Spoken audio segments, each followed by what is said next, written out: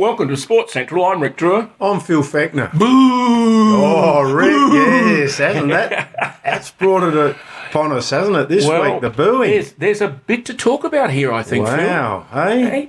Now, did you see any of this? I didn't see the game at all. I saw the interview on Fox Footy. They obviously replayed it a couple times, and I thought, from that, I thought the booing was at Pendlebury.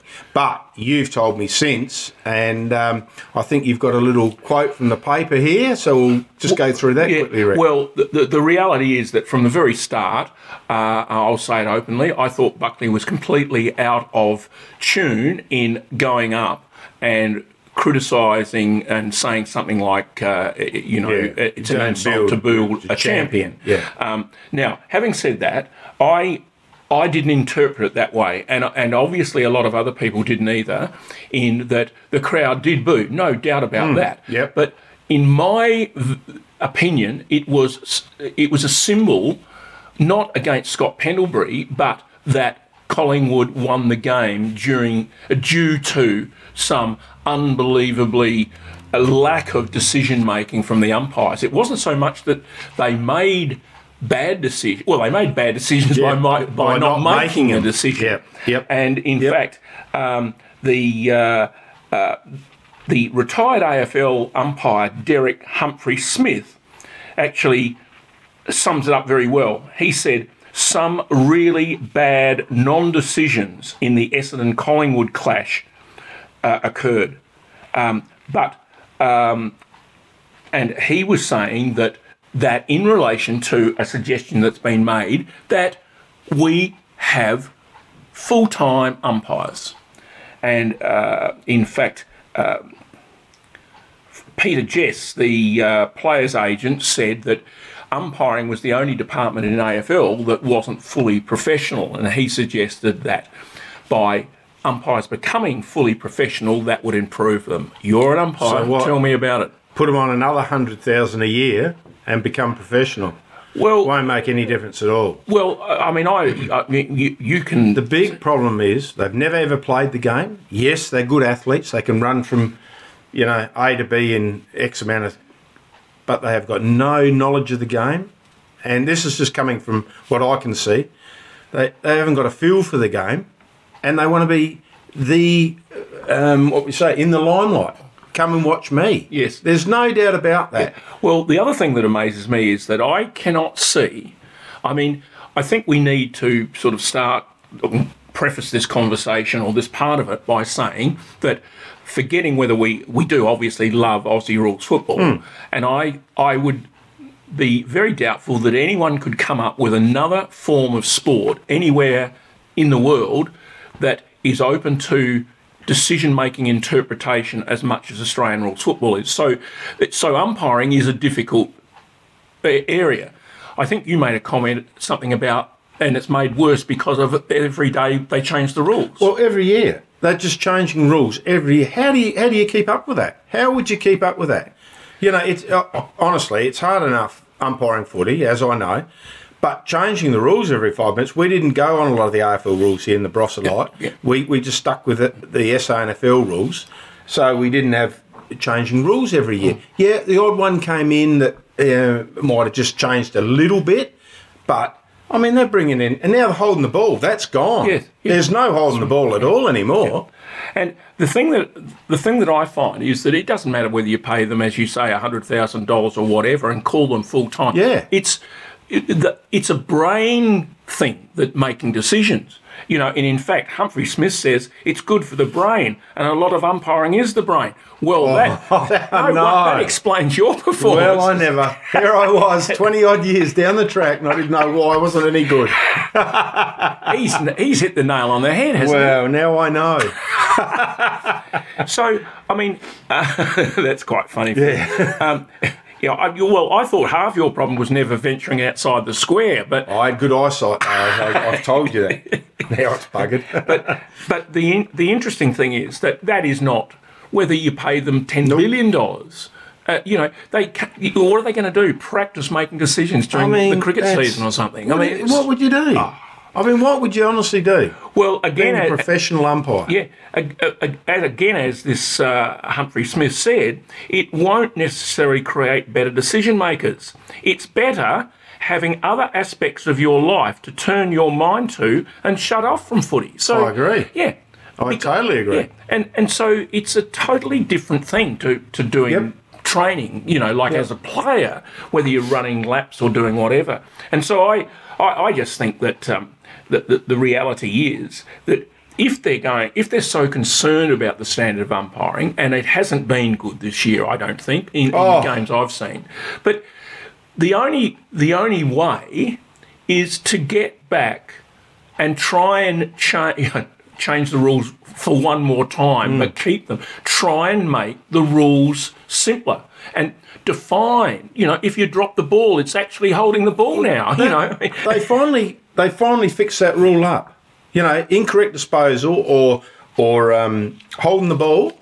That you're gone. Yeah. Now that's all gone out the window. So now they're paying nothing. Yes, nothing at all. Yeah. So I was actually talking. I was lucky enough to spend the evening with Ryan Kiddo over the weekend, Rick. Yep. And just going back to trying to keep your mind on, but he's a professional soccer player, as we know, but he's studying teaching. In his part, Yes. in his private life type thing, yeah. just to take his mind off, and I think that's good for it. So you're bringing these umpires in full time. What are they going to do? Exactly. What are they going to do? Exactly. Honestly, couldn't agree more. I might come out of retirement. Yes. Yeah. I'm good at doing nothing. You've done it very well the last couple of weeks. Poor knee. Yeah, I know.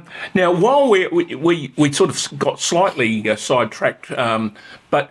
And going to the umpiring from the booing, but in actual fact, the scenario of booing, as far as I can see, is that in the perfect world, which, let's face it, doesn't exist, no one would boo anybody. But because we don't live in a perfect world, you can go back to pantomime, to the silent movie eras when they used to try and get people involved. Make you involved, yeah. By, the bad guy comes on the screen, you boo. Make sure you boo. That's You're right. Boo. Or the hero comes on and you cheer. Yeah. And pantomime, the same sort of thing. Now, I think there's various forms, as silly as it sounds, of booing. Now, if we take what most people describe as the worst form, and that was directed at Adam Goodes, that, in my opinion, was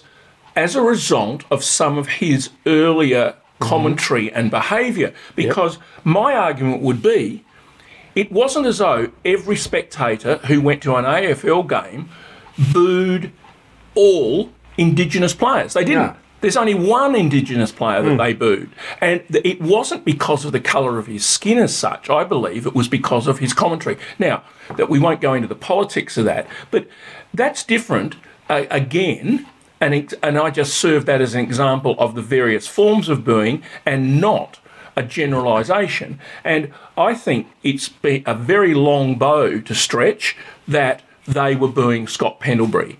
I think I've written in my column for this week that anyone who saw that game and had two eyes in their head knew that Scott Pendlebury was the best player on the ground by the length of the country mile. Yeah. And so it would have been ridiculous to boo him on the grounds of him winning that medal.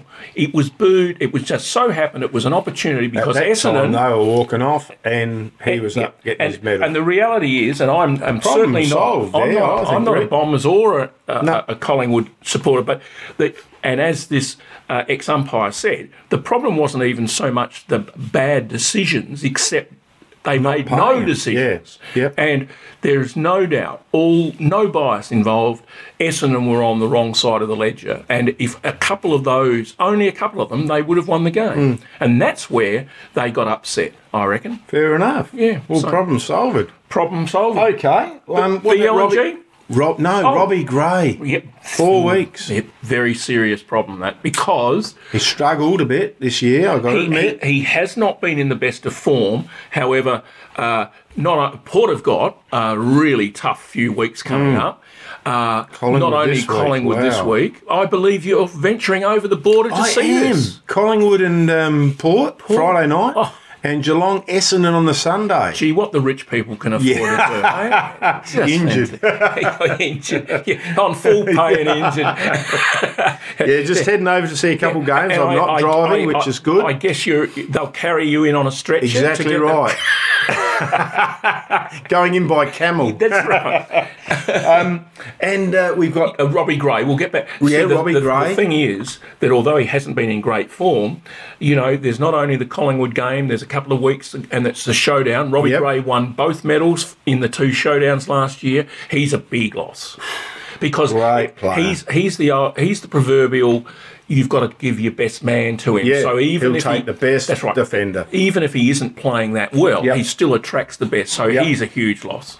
Now, we had Connor Rozee win the Rising Star a couple of weeks back. 5 goals. Absolutely magic player, isn't he? He Going is to a be a magic superstar. player, And we got Dersma this week. Well, fantastic. Another cracker player. Well, I tell you what, I can't remember 2 rising stars in the first handful of weeks from the same team, and first year players with no, like coming in with 5 games under their belt. I know we've got Butters to go yet. Oh, yeah, well, and he'll he's probably going get to. it. He will. He'll get one it as well. He's playing well. Lovely story about Xavier, because evidently the story goes that basically the whole contingent of his family and his girlfriend came over to play.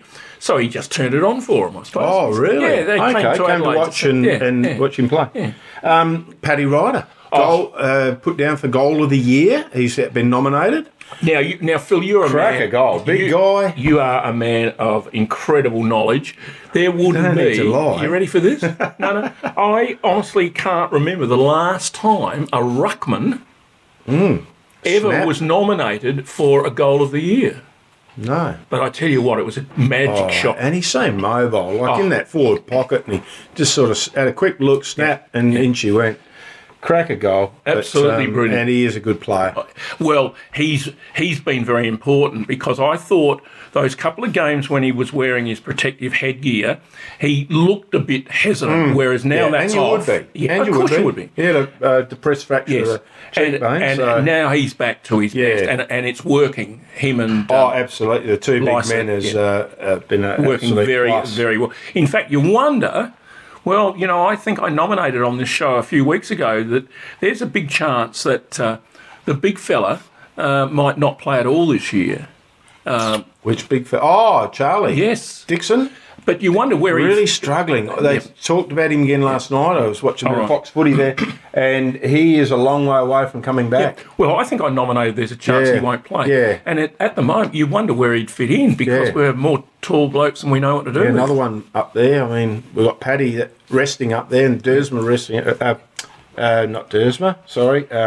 Can't think of his name. Lycett. Yeah. Lycett resting up there. I mean, you don't want a third. No. Okay, we'll quickly run through the local footy while we've got time. BLNG. I think, Phil, you got all right last week. And yourself. Well, Rick. I was being modest. Yeah, it's an underbeat Barossa. Angaston beat Newry quite comfortably. Freeling smacked Kapunda, and South absolutely, Central's a long year. Boy, oh boy, they are a long way from... It's going to be a very long season. And guess what? It gets no better for Central this week. They play Tanunda at Gawler Central, which will be a cricket score. Well, I think I saw Carpenter's extending the scoreboard there this morning. On the visitors' side. That's right. We've got South versus Kapunda. Another one-sided game, I would say. Well, Kapunda aren't travelling too well. And South... I mean, the only thing I will say, and they smashed Barossa, but Barossa, not Barossa, Central. Gawler Central. But Gawler Central are very average, and the worry if you're a South supporter, was they actually won that game by 50 points, playing about a quarter and a half. They got away to a very slow start, then just changed tune.